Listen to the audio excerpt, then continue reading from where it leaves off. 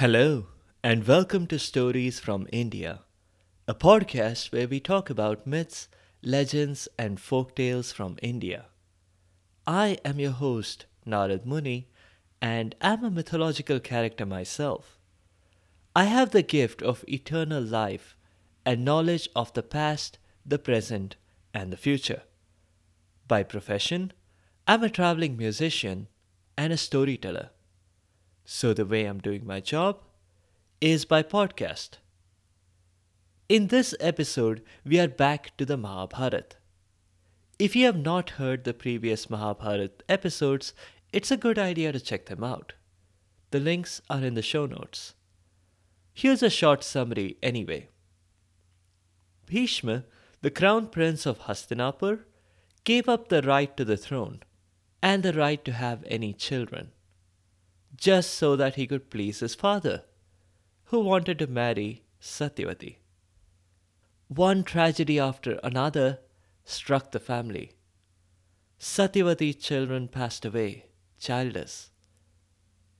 Satyavati, Bhishma, and Satyavati's two daughters in law were the only surviving members of the dynasty, along with Vyas.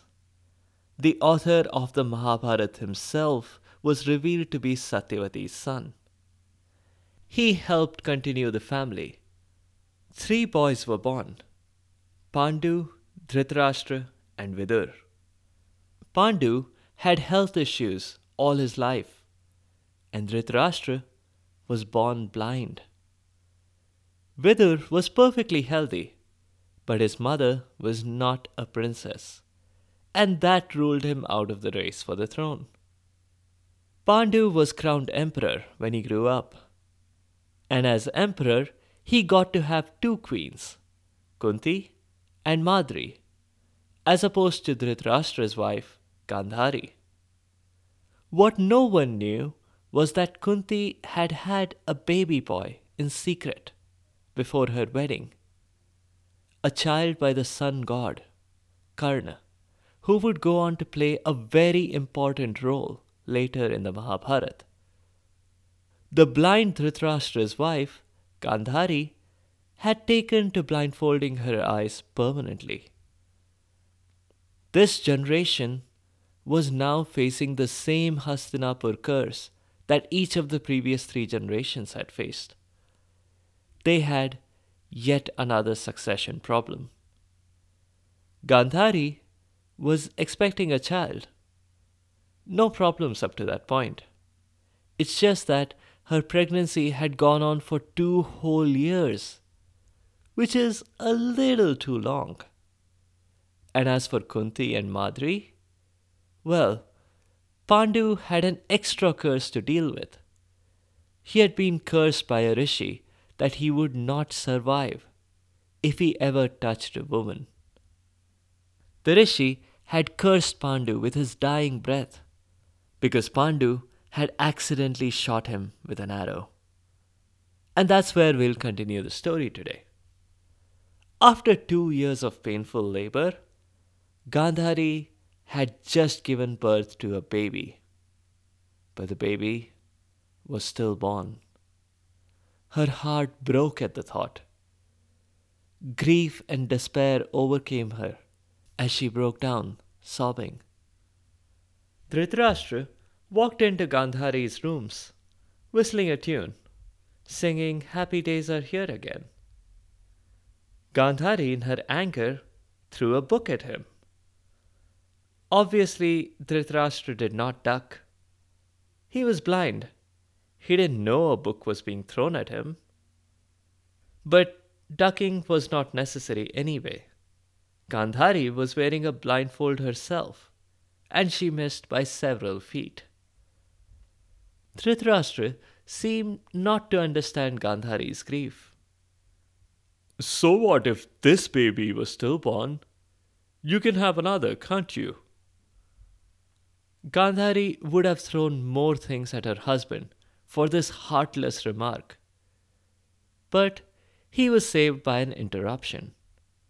The maid announced that Vyas was visiting.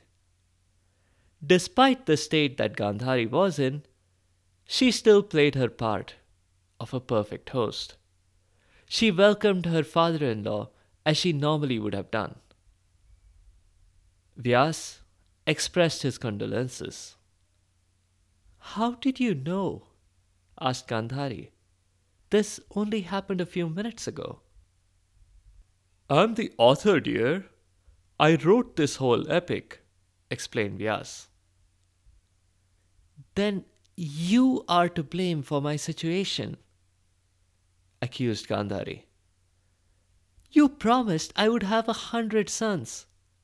This pregnancy of mine lasted 2 years and I have nothing to show for it. Well, now, not nothing, said Vyas. He pointed to the stillborn baby. Realizing who his audience was, he explained, I'm pointing to your stillborn baby. He began taking out items from his briefcase. He had a recipe book, which had come in handy before, a whole generation ago, for Pandu, Dhritarashtra, and Vidur's birth. This time, he took out an entire chemistry set with 100 test tubes. Immediately, he started working on it.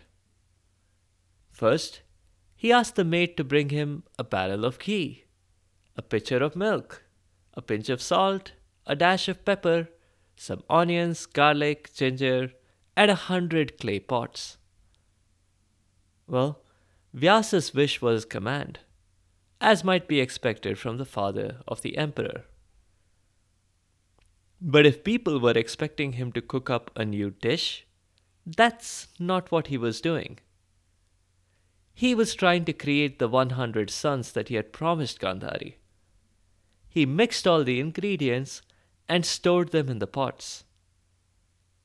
Take care of these pots, he told Gandhari and Dhritarashtra. When you open them, you'll find your sons.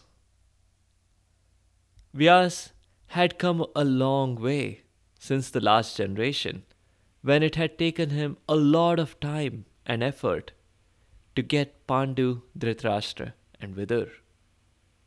Now, he had unlocked the secrets of mass producing children.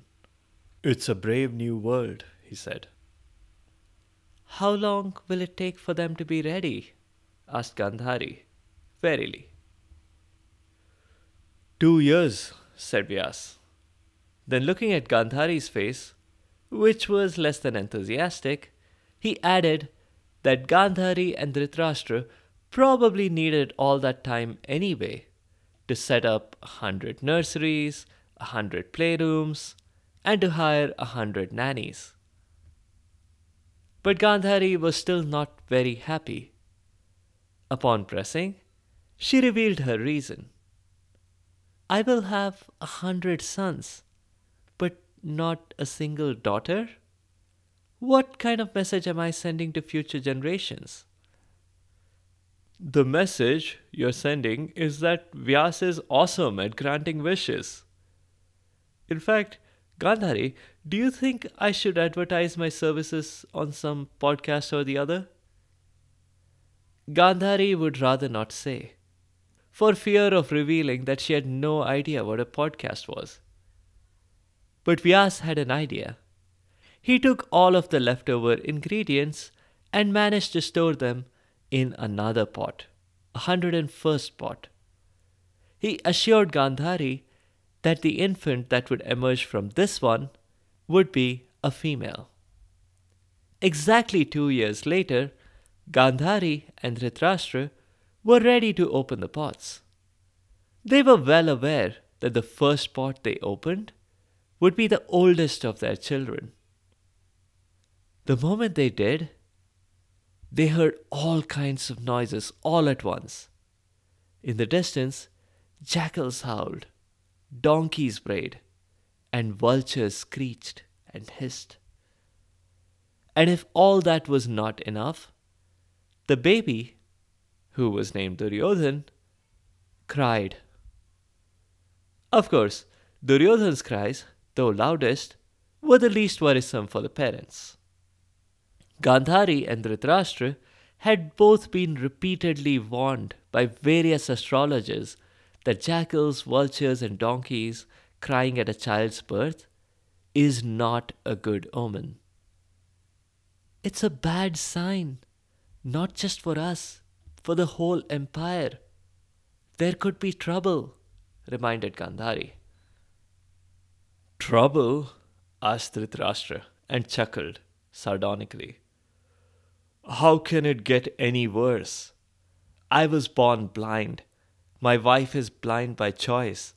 My brother Pandu is everyone's favorite. He got to be emperor. We had 4 years of waiting for our first baby. And yet, Pandu's son will want to be emperor, even though we are going to have 100 children. 101, said Gandhari. You're right, said Dhritarashtra. I should count Yuyutsu too. He reminded Gandhari of her stepson, whom Dhritarashtra had fathered with Gandhari's maid. That's not whom I had in mind, said Gandhari. She felt her way to where the final pot was stored and opened it to reveal a baby girl, Dushala. And as Vyas had promised earlier in the episode, Gandhari had 100 sons. Things were not as bleak as Dhritarashtra had outlined. For one thing, Dhritarashtra was emperor. Ever since Pandu had unwittingly killed a rishi in deer form, he had lived a life of misery. Thanks to the rishi's curse, Pandu could never even touch his wives again. If he did, it would mean the end for him. This thought depressed Pandu. Frankly, he was even surprised that his wives Kunti and Madri had insisted on giving up palace life and joining him in his self-imposed exile in a wild jungle. Kunti and Madri's presence did not help if he wasn't even allowed to interact with them. What's a guy to do if you can't be friendly with your only two companions? And no means of entertainment existed in this wild jungle. His one passion had been deer hunting, and now deer hunting was such an unpleasant concept to him after that incident with the rishi. He figured that the only path forward for him was to try to ascend to heaven.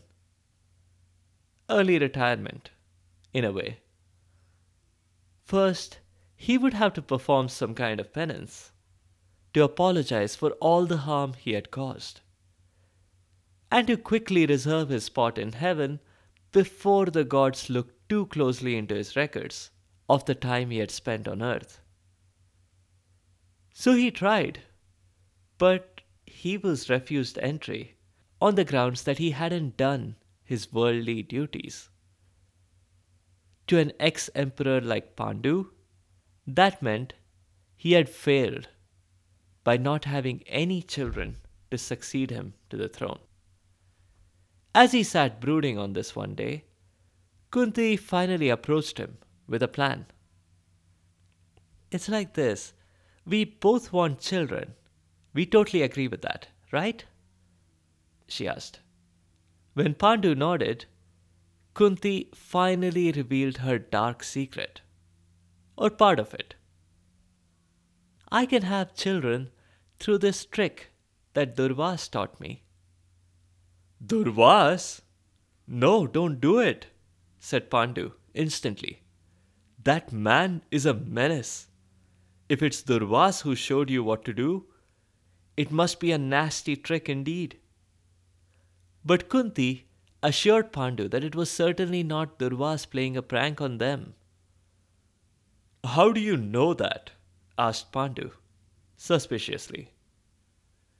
Because I've tried it before and I had a baby boy whom I had to abandon. Kunti almost said, but chose not to.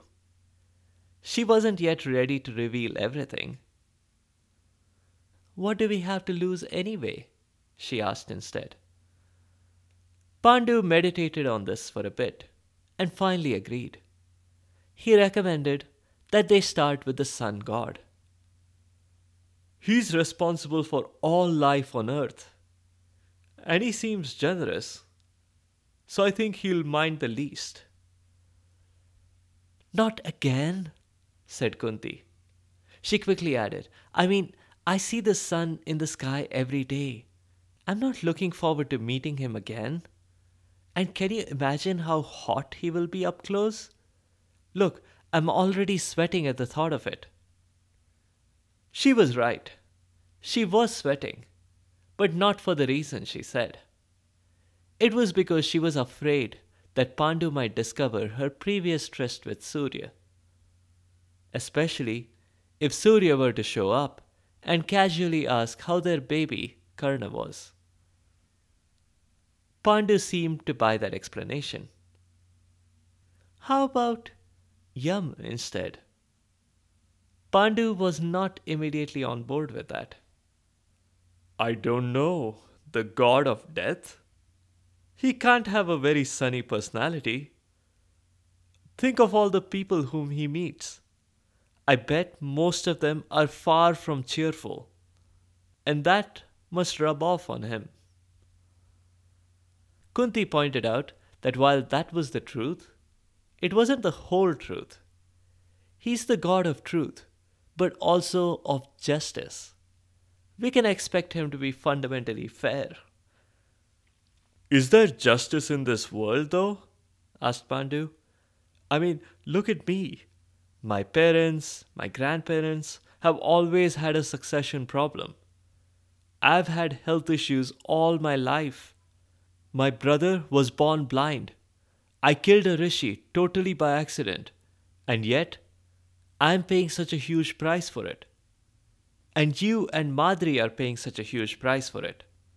And to top it all, my parents always loved Dhritarashtra more than me. How's life fair? Kunti had no answer to this, other than to point out that things could have been much worse. We're together, aren't we? And we're going to come out fine. We'll raise fine children who could be emperors. With Pandu's reluctant approval, Kunti called on the god of death and justice. Pandu need not have worried. Yam was the opposite of what he had expected.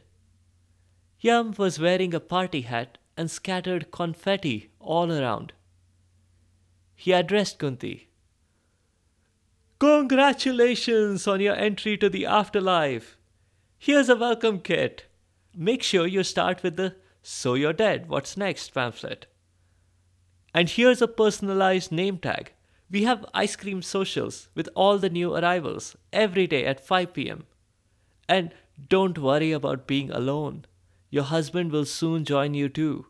I've seen Pandu's name further down the list. Kunti interrupted him quickly. I'm not dying. It's not that kind of a call. Yam's cheerful face changed into a grimace. Then he said, Of course, of course. Now it makes sense why I don't recall seeing your name on the list. He picked up his phone and talked to his secretary. That's the third time this week you handed me the wrong code. Kunti wasn't looking to join us. She just wanted me for something else. You know, the mantra Durvas taught her. Off the phone, he said, Sorry, Kunti. It was a clerical error. Normally, my staff sees the name Durvas and they automatically go into initiation mode. Anyway, now on to the reason you've called me for. I assume you're familiar with this, seeing as you've done. Kunti hastily interrupted to avoid Yam revealing anything about Karna to Pandu. Yes, I'm familiar with this. Let's begin. Not long after, Kunti gave birth to Yudhishthir, the eldest of the Pandavas. Technically not the eldest if you consider Karna. But, Pandu didn't know about Karna, so I guess you could say that Karna was not a Pandav.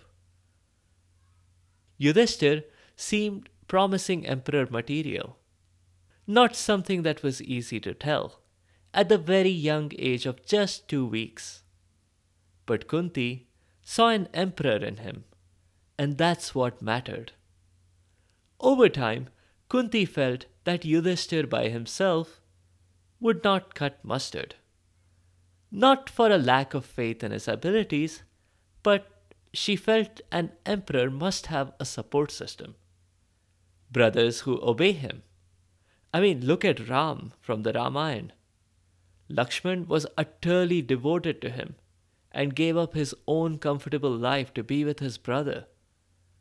And without Lakshman, would Ram really have been successful against Ravan? Maybe, maybe not. It was debatable.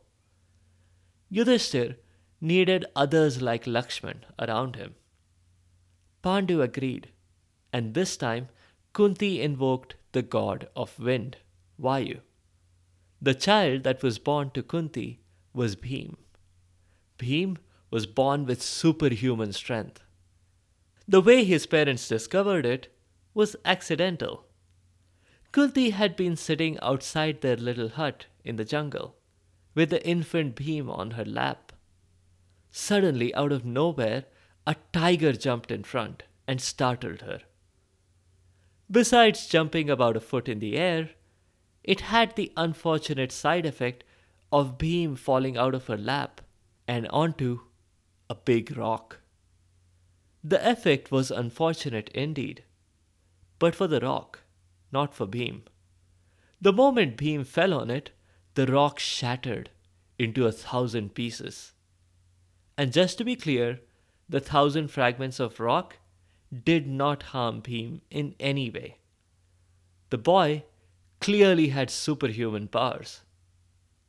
Still, Kunti was not comfortable with Pandu using the baby Bhim as a tool to do miscellaneous house repairs. She had to remind him more than once not to use Bhim's hands as a hammer. For example, both Yudhishthir and Bhim were born before Gandhari and Dhritarashtra had opened the first pot and discovered Duryodhan. After a while, Pandu thought it might be a good idea to try and have another baby, just as a backup. And this time, Kunti could invoke Indra himself. Indra was the chief of the Devs, and he was happy to oblige. The child that was born was another boy. Pandu and Kunti named him Arjun. Observing all this from a distance, Madri was a bit envious. Talking to Kunti and Pandu, she managed to convince the pair to share Durvasa's trick so that she could have babies too. Kunti gave it a shot. She invoked the twin gods, the Ashwins. And as you might expect, Madri soon had twins, Nakul and Sahadev. That bit of news made Kunti feel a little envious in turn. And when Madri requested that Kunti help invoke another god, Kunti flat out refused. She was worried that if Madri had another pair of twins, Madri's children would outnumber her own. And Kunti need not have a monopoly, certainly, but she wanted her children to have the controlling stake. All was going well, and the babies were slowly turning into toddlers. That's when tragedy struck again. Despite Madri's best attempts not to, Pandu ended up being friendlier than usual with her. I guess things like sharing a joke, playing board games together, set the scene. And when Pandu accidentally touched Madri in the middle of a game, he instantly passed away, just as Kendama had predicted in episode 108. Madri was racked by guilt for something that was not at all her fault. She considered herself responsible for Pandu's death. She decided to go the same way as her husband. but not before leaving Nakul and Sahadev up to Kunti to take care of. That's how Kunti ended up with 5 very young children to manage. She tried to run things by herself for a while, but it soon became apparent that this would not work. She needed help. She decided that the easiest way forward was to go back to Hastinapur. Pandu had been in self exile, but since he passed away, it totally made sense to bring up her children back to the empire that Yudhishthir would one day rule. We'll leave it here. When we come back to the Mahabharata, we'll talk about the growing up that Kunti's and Gandhari's children had to do. A few notes. Today's episode illustrates the chief problem that caused the conflict in the rest of the Mahabharata. The conflict over the question of who was the rightful ruler of Hastinapur. Should it be Duryodhan, because he was the eldest son of the current emperor? Or Yudhishthir, who was older and who was also the eldest known son of the last strong emperor, who had simply not been on autopilot mode like Dhritarashtra was? Technically, both Dhritarashtra and Pandu had been emperor at some point or the other. Who was to say which faction was right in supporting their prince? This happens often in the Mahabharata. There are no easy conclusions to draw. There is no good side and bad side. It's just people acting differently under different circumstances. There are grey areas almost everywhere. Check out the links in the show notes for the previous Mahabharata episodes. If you want to know more about Durvas, there are other episodes where we have talked about him before. These are also linked in the show notes. Check them out. In the next episode, we'll do a couple more Akbar and Birbal stories. We'll see Birbal answer complicated questions again. If you have comments or suggestions, or if there are particular stories that you would like to hear, please do let me know by leaving a comment or a review on the site sfipodcast.com or tweet at sfipodcast. You can also find me on Instagram and Facebook. Be sure to subscribe to the show to get notified automatically of new episodes. A big thank you to each and every one of you for your continued support and your feedback. The music is from purpleplanet.com. That's purple-planet.com. I'll see you next time.